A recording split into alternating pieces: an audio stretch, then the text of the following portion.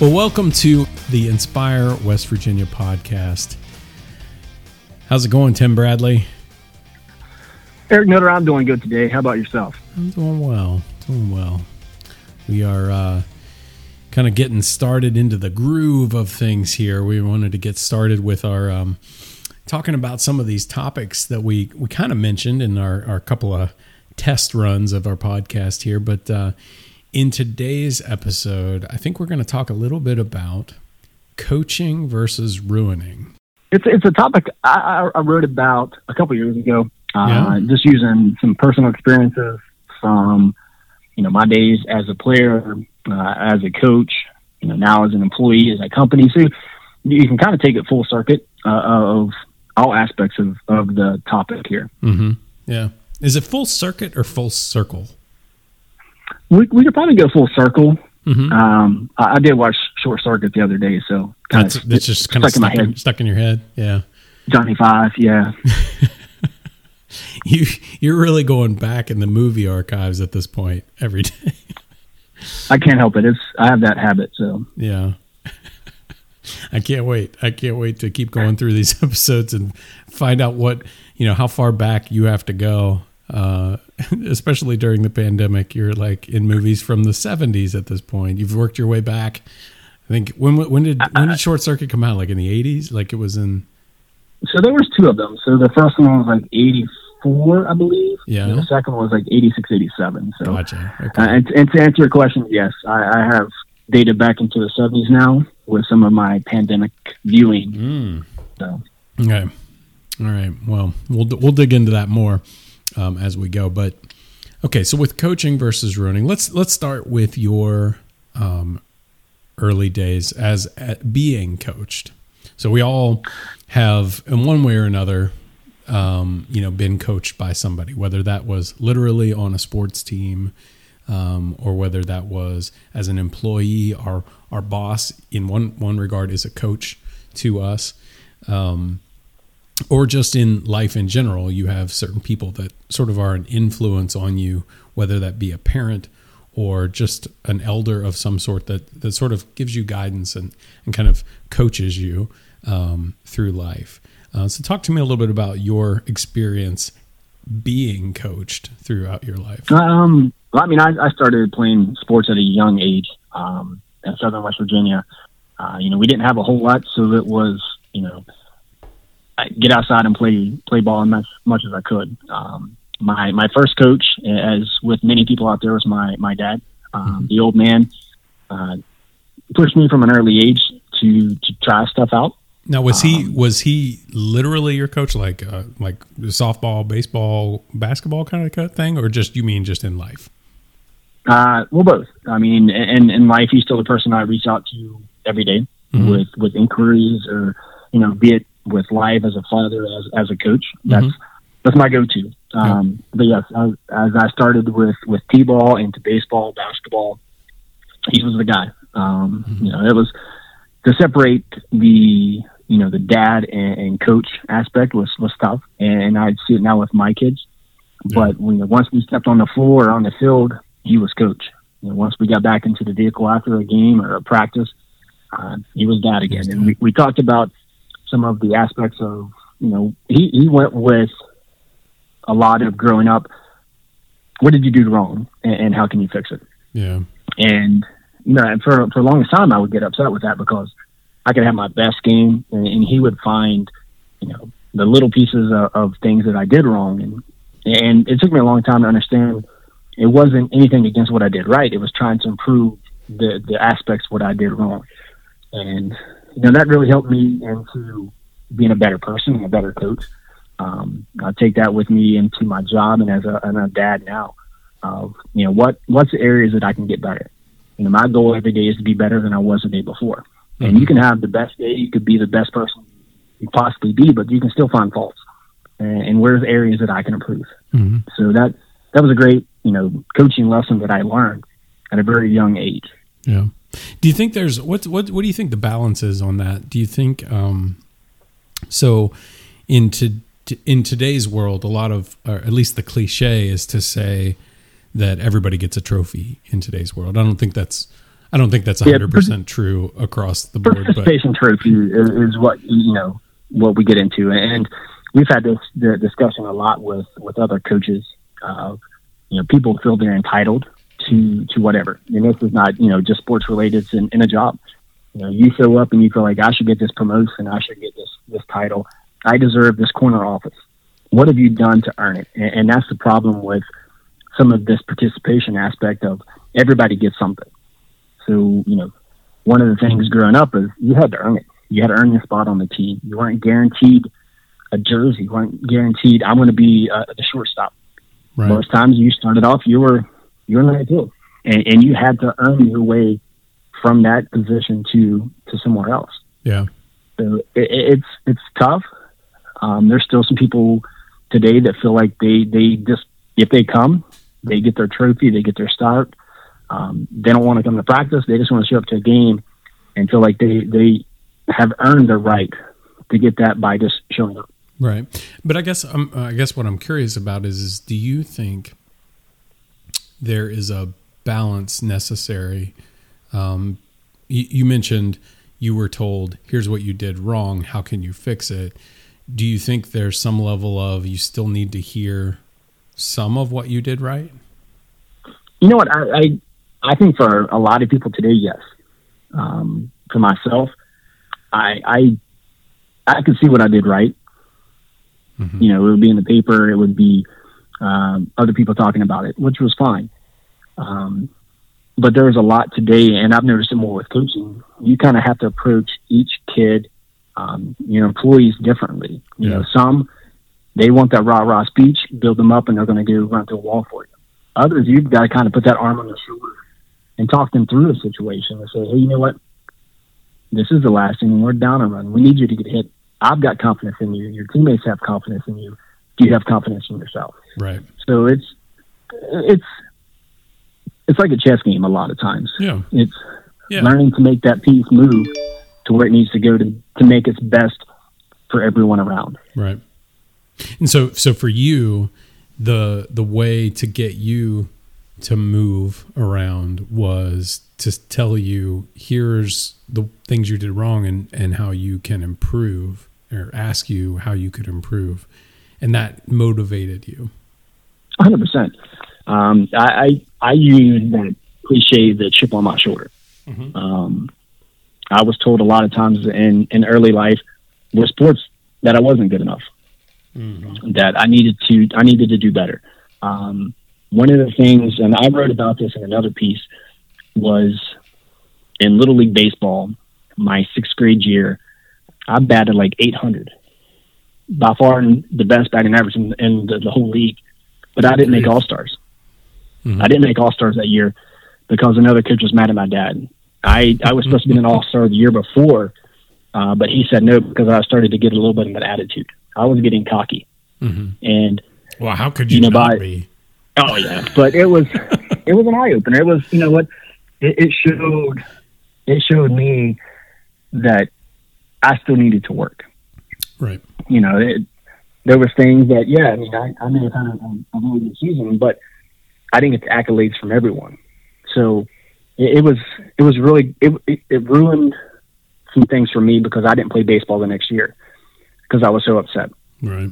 But then I got to the point where I looked in a mirror and said, I gave up something I enjoy more than anything because I didn't get some acknowledgement about how good I was. Right. When it was obvious, all you had to do was look at the stats. And I'm a big numbers person. Mm-hmm. The numbers speak for themselves. So I didn't need somebody else to speak for me. And it took that year for me to understand, just because somebody else doesn't think I was good enough, I knew deep down that I was. Yeah. Okay. That's interesting. I have a similar story, but from a different angle.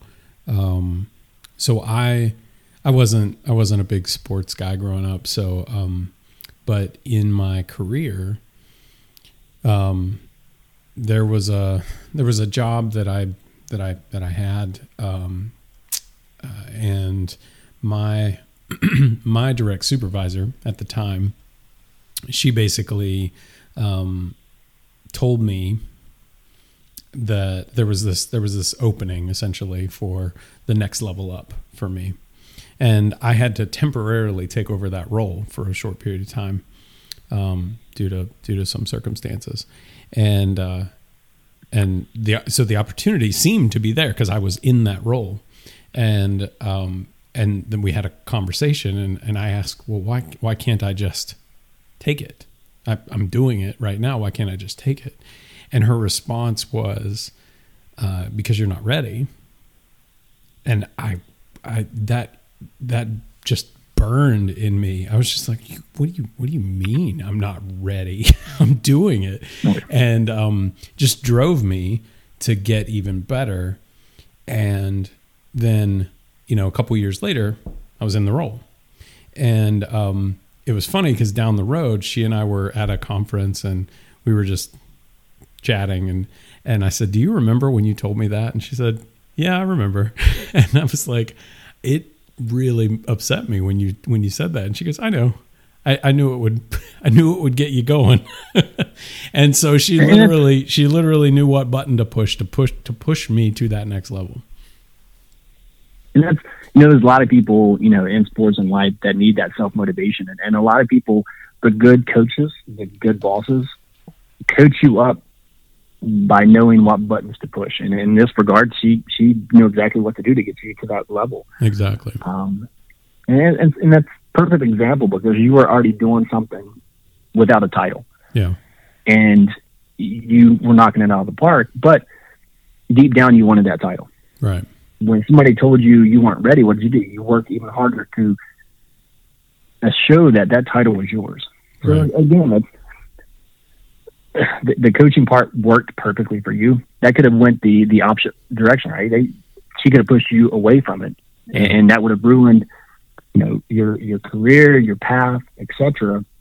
But you, being motivated, you took that in stride and continued to push even harder. And that's the biggest thing that I was trying to get by with this piece is even, the employees, the players, having that mindset of, when you read this, what kind of person am I going to be? Am I going to be that player that needs that extra motivation, that extra push to go past where I think I could be? A lot of times, I look at in coaching is I want the best of my kids. Right. My job as a coach now isn't all about winning. Yeah, winning is great. It gets you trophies and medals. But my best coaching is going to be years from now. I've had some kids I've coached from an early age. My first big coaching win happened this year. And it's one of the proudest moments of me doing what I do is I had kids that, I'm getting to that age and level now where my guys are going into high school. Mm-hmm. I had 4 different kids all going to high school that all made their team. So everyone that tried out for high school made it.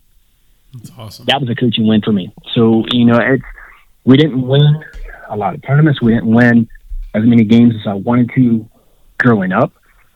But we taught fundamentals. We taught them to have fun and enjoy the game. And by doing that, we told them about winning and how to improve on those things that they didn't do right.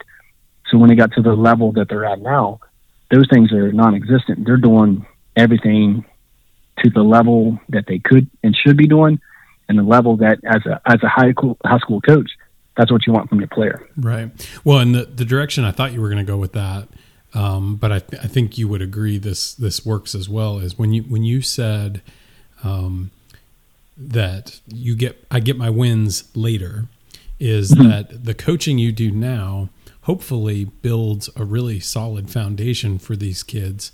And then later in life, that foundation that they've built on, it helps them in other ways, not just in the sport, but in life in general. And and you hear a story about that down the road, or maybe they even comment to you, it was because you did this. Just like in this article, you mentioned several coaches that meant a lot to you.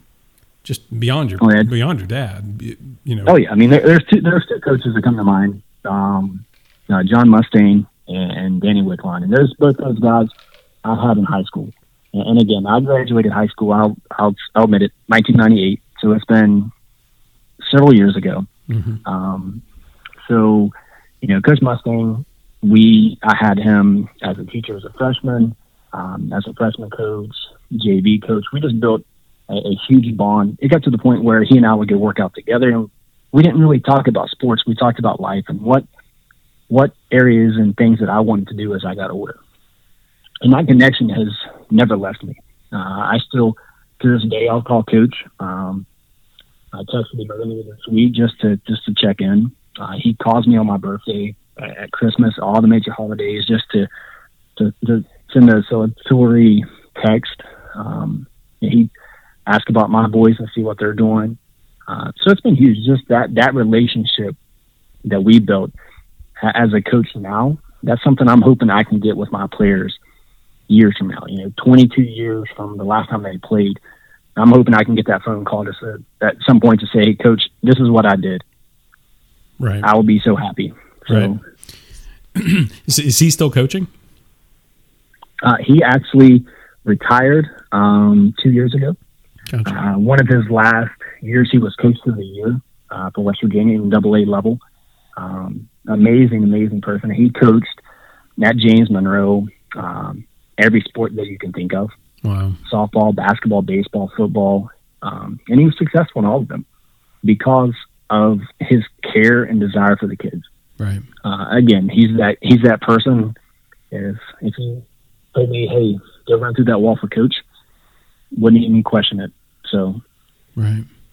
That's cool. So that difference, let's get back to the kind of the baseline here, coaching versus ruining. So we've talked a lot about coaching. What would you consider ruining?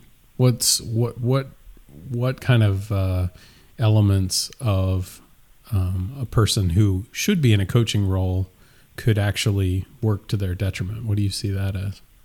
I've seen it a lot at some of these earlier ages where winning is all that matters. And some of these teams are built solely on winning. So, yeah, you're going to win early on, but you're not developing kids. So as other kids continue to work and are being coached, they're going to improve. If you're basing everything just on one element and not helping little Johnny get better and growing as a player and a person, it's going to come back and get you. And you see a lot of these teams that are starting to self-destruct because they're not winning. There's a kid now who's a better shortstop, so he's going to play there. And the kid who's always been a shortstop, his dad gets mad and moves him to another team. Mm-hmm. So that aspect of working and earning something, they're not getting. So, in life, a lot of times you've got to earn your opportunities. And when they're hand given to you and other things happen, turmoil, any kind of issues, you don't know how to handle it. So you're ruining kids' opportunity to grow by not helping them along the way. Right. Well, I think that's and you see that. You see that in the workforce too, where, to your point, you were doing a job, you didn't have the title, you were probably doing the work of multiple people. So the compensation isn't there, your title's not there. A lot of people aren't going to continue to do that. Yeah. What they're going to do, they're going to leave the company. So now this company has a strong person in you who's left. So now they got to go back and fill your role plus your old role. So you, as one person, are going to have to be replaced by multiple people. Right. Maybe.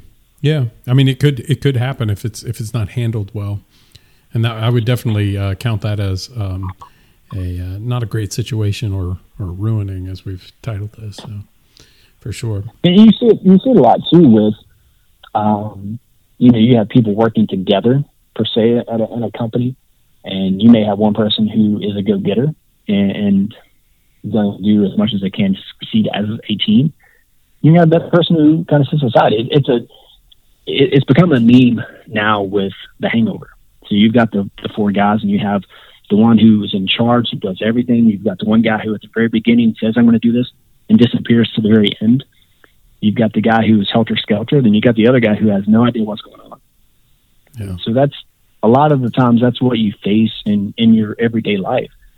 If you're the person who does it all, it's hard to handle those other three. Mm-hmm. If you're one of the other three, then you're just trying to get by as best you can, relying on the guy who's doing it all. So it's a tough environment when you don't work together and you're not used to being in the team situation to improve. Mm-hmm. You're ruining somebody else's opportunities. Yeah. Well, that's where a strong coach comes in, because that person whoever that is that should be in charge of those, 4 different personalities, for example, should be able to try to adapt accordingly to those folks to kind of get them all to come together or to step up in the case of Johnny goes missing. Right. Oh yeah. Yeah. And another thing that you can see from an early age is respect. What kids are being taught respect at home. What kids on the field are being taught respect, and it doesn't go to the workplace. Is there still yes or no, sir? Is there the handshake and eye contact, or is it just one of those things where they brush past you and not giving you the time of day? When you're not taught an aspect that's a huge part of your life, you're setting yourself up for failure later on. Right. Absolutely. Well, and how much of that do you think is on each person individually? Like it's your responsibility to kind of self-motivate and to take on those traits that you're talking about and to find those things. How much of that do you look at the people you're coaching or the people at your workplace and say, why, I shouldn't have to coach you to get to that point. You should want it. Last year's team, I had 12 kids, and there were some great self-motivators. There were some natural leaders who could help the other guys. You had some at the middle of the road who needed a push, and you had others that they lacked that confidence. One bad game, one bad at bat, an argument with the girlfriend, parents getting mad at them. It just, any little trigger threw them off of their game. And as a coach, I had to go into each game, each practice, and get to know each player individually, then as a unit, and find those issues and try to help resolve those as quick as I could. Mm-hmm. And again, it's a tough question because you have different mindsets from a lot of different people, be it a background. It's this pandemic now. There's some people that are having issues with self-doubt or being alone or being isolated. So they need a person to call, a text, that FaceTime, somebody driving by and waving. It's just the little things that you have to figure out as you go of what does people need to help them along the way. Yeah. No, I think you hit it. I mean, what it comes down to is, if most people probably within a vacuum and given no other outside influence would probably be self-motivated, but there is something either in their personal life, something that got them down, something psychologically that affected them and kind of tore away at their confidence or their mojo, so to speak. So they weren't able to kind of hit their stride and do the thing that they would naturally do otherwise. And so that's where a coach comes in to sort of help build them up and kind of bring them back to kind of a baseline. Oh, yeah. Cool. All right. Well, this has been an awesome conversation. I guess to wrap up, do you have any final thoughts, any parting words of wisdom you want to share with our listeners? There's actually, the Michael Jordan, The Last Ride, Last Dance with the Bulls story has been amazing to watch. Mm-hmm. I was a fan growing up. The thing that has stood out to me was in episode 1, everybody told the story about Michael not making the basketball team as a sophomore. Yeah. And the one piece that a lot of people didn't know about is he went home that evening, told his mom he had to make the team. She didn't get on the phone. She didn't call the coach. She didn't go complaining. She looked him in the eye and said, "You got to work harder if you want to make the team." That's the kind of thing that we don't hear a lot of. Right. Sometimes it's that hard love, right? That hard coaching, if you want to say it that way, of, you know what, today wasn't your best day. Right. We've all had that experience where you just had a bad day. How are you going to come back from that? How are you going to say, you know what, that's beside me, I'm going to get better? To me, that's the perfect example of he had a bad day. Yep. He could have folded, stopped playing, and started complaining. No, he went to the gym, he worked harder. He got to the point where he was the best of all time. Yep. And it was that trigger. And if you've listened and watched the series, that guy used a trigger all the time. He used that chip on his shoulder, game in and game out, to continue to show that he was the best. So, I mean, that's to me, that's the perfect example of taking an opportunity, improving on it, and getting yourself better. Yep. Yeah. Find your thing that you want to be the best at and work on it. His mom did an amazing job of building that confidence too. So, yeah. Well, and I mean, obviously, you know, she had a lot of knowledge about what buttons would work for him. So, your best coach is often, you know, someone in that position. Yes. So, good deal. All right. Well, let's wrap there, and we'll chat again next time. Thanks for talking. Thank you, Eric. See ya.